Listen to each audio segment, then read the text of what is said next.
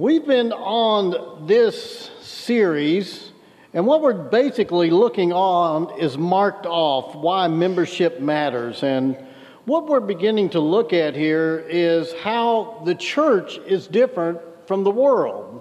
In other words, you can belong to civic clubs and the Rotary, Kiwanis, and Lions, and Masonic Lodge, and you can be in health clubs or gyms, and that's fine. That's fine. But the church is different. In Acts 2:42, we see that the church is marked off in this verse, where it says, the early Christians, they devoted themselves to the apostles' teaching, to fellowship, the breaking of bread, and to prayer. So this passage marks out for us as believers some of the things that we should be doing. The apostles' teaching we looked at last week. Today we're looking at fellowship. There was a new pastor that went to a Midwestern town. He spent the first few days of the week visiting church members, inviting them for his first service, and the following Sunday, the church was all but empty. Accordingly, the pastor placed a notice in the local newspaper stating that because the church was dead, it was his duty to give it a decent burial. So he invited everyone to the funeral and said it would be the following Sunday morning. Well, that Sunday morning, there was a large crowd of curious church people that showed up. And in front of the church, right in front of the pulpit, was a huge casket and flowers around it. And the pastor did a wonderful eulogy on the church. And he invited everyone to come up and pay their final respects to the dead church. Well, they were filled with curiosity when the lid was open and people filed by and looked into the casket. And when they looked in, each mourner turned away with a guilty, sheepish look. What had happened was in the coffin was a mirror angled so that each person saw themselves. The church is the people.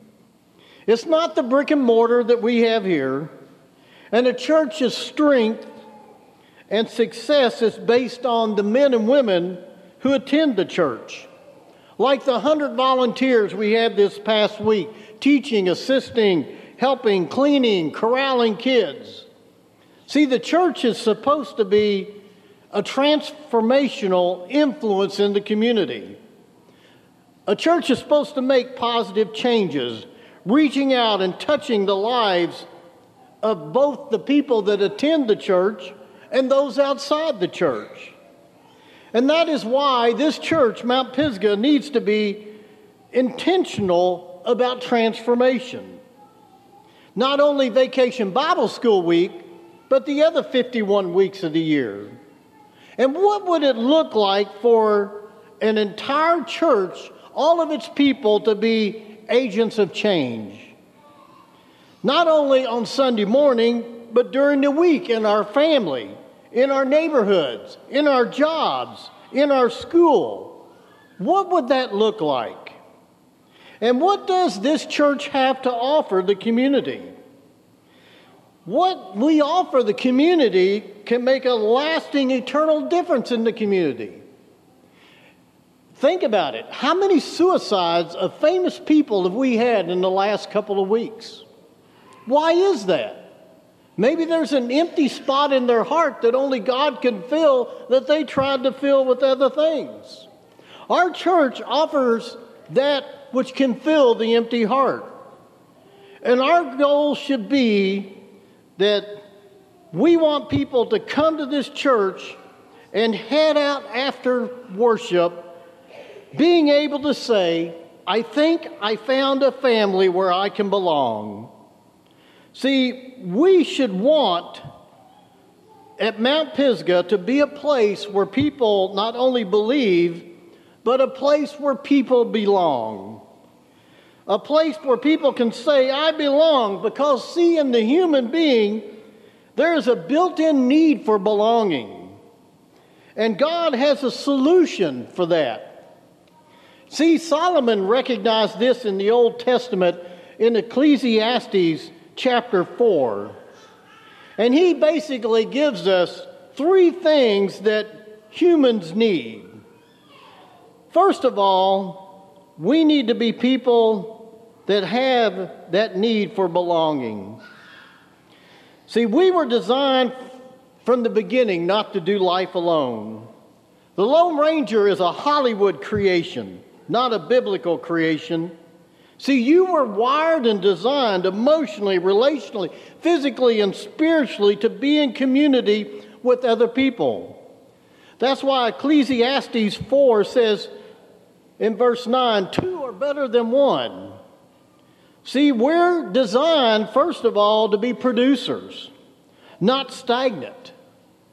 God wired us to be productive. Let me ask you, how much horsepower is in one horse? Answer, 1. But when you team up a horse in pairs or more, the power collectively becomes stronger to where 2 to 3 horses can almost double the horsepower. And we've learned that 2 people can lift more than 1 individually. There's a dynamic happening not only among animals and horses, but among people. And Solomon observed that 2 people are more productive together than individually. So we need to be productive. Solomon also says we have a need for friendship. A need for friendship. We all know the old commercial from years ago, I've fallen and I can't get up, where the lady gets down. And life is difficult and life has a way of kicking us.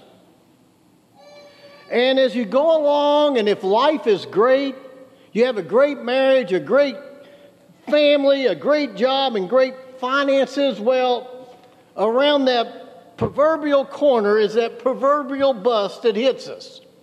And we have health issues, finance issues, job loss, sickness, or death. Life whacks us down. In that moment, you're going to be saying help.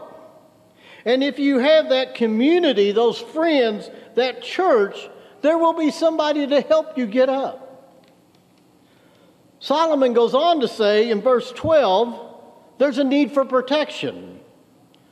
Though one may be overpowered, 2 can defend themselves, but a cord of 3 strands is not quickly broken. And what about a cord of 4, 5, 6, 100 strands? He's reminding us there's strength in numbers, and the more the merrier. Life is dangerous. Do not do it alone. And Solomon hopes we understand that we all have a human need to belong, and that's not optional. It's built into you. That need to be more productive, to have friends to help in difficult times, and to offer protection when danger comes. And the suggestion is, only the fool will do life alone. But we need to understand that there's a need for belonging. And God has a solution beyond just our biological family. God describes in the New Testament His church using the family symbol. And God could have used a business model saying, I'm the boss, you're the employees. He could have used a military model, I'm the commander, you're my troops. But it's no accident that in the Bible, God describes the church using family language. In Galatians 6:10, he says, the family of believers. In 1 Thessalonians 4:10, the love all of God's family. And even in 1 Peter 5:8 and 9, he warns us of the need of the church family.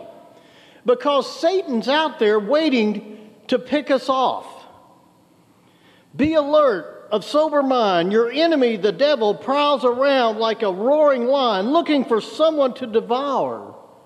Resist him. Stand firm in the faith, because you know that the family of believers throughout the world are undergoing the same suffering. You see, by becoming a part of the church, with Jesus' help, we protect each other against Satan's attack. We are all of the same family, and it doesn't matter who you are, what background, how old you are, what color you are. God has wired us up to belong and has provided a church to be a spiritual family for his children. See, the church can come in and meet a lot of the family needs. And the wise person understands that God's solution for belonging is the church. So what difference does this make? Why is this so important?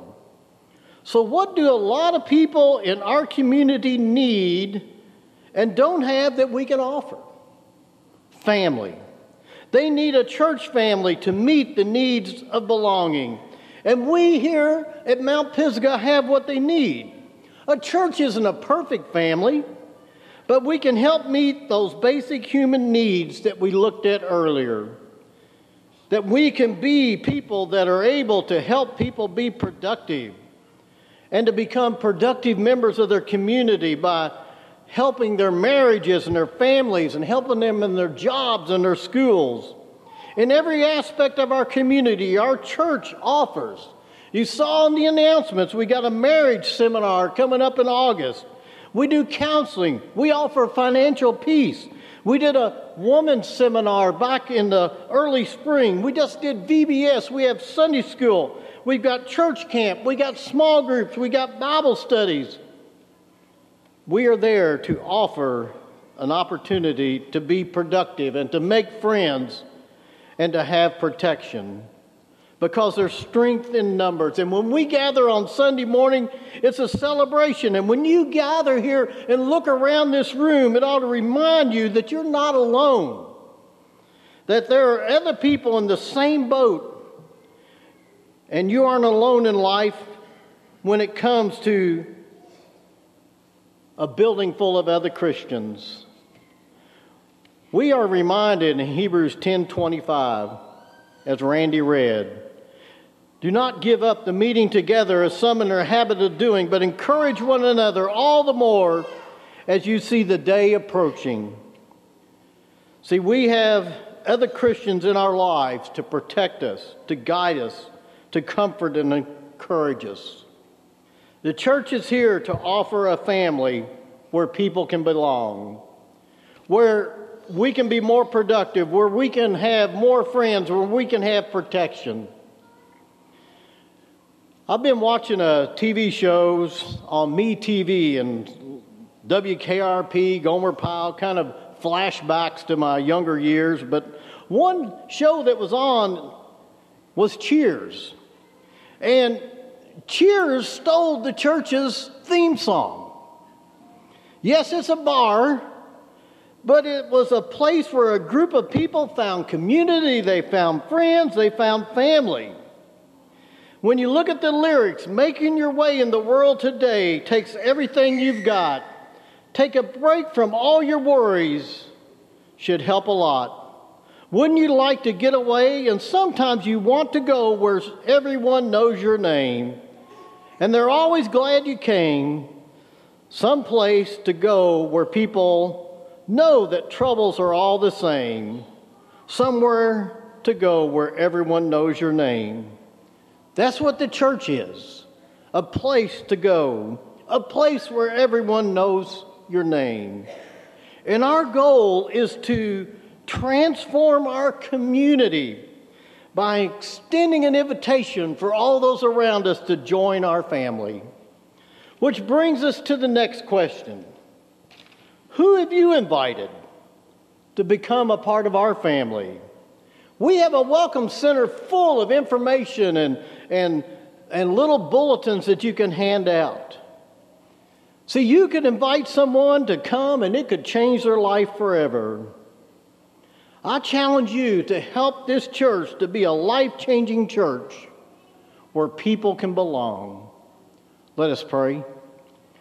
Lord, as we gather here this morning, we just thank you that we're a church where we can be a part of people's lives, where people can belong. Let us understand how God has wired us to belong, and let us help all those that need to hear that to connect. And it's in your name we pray. Amen.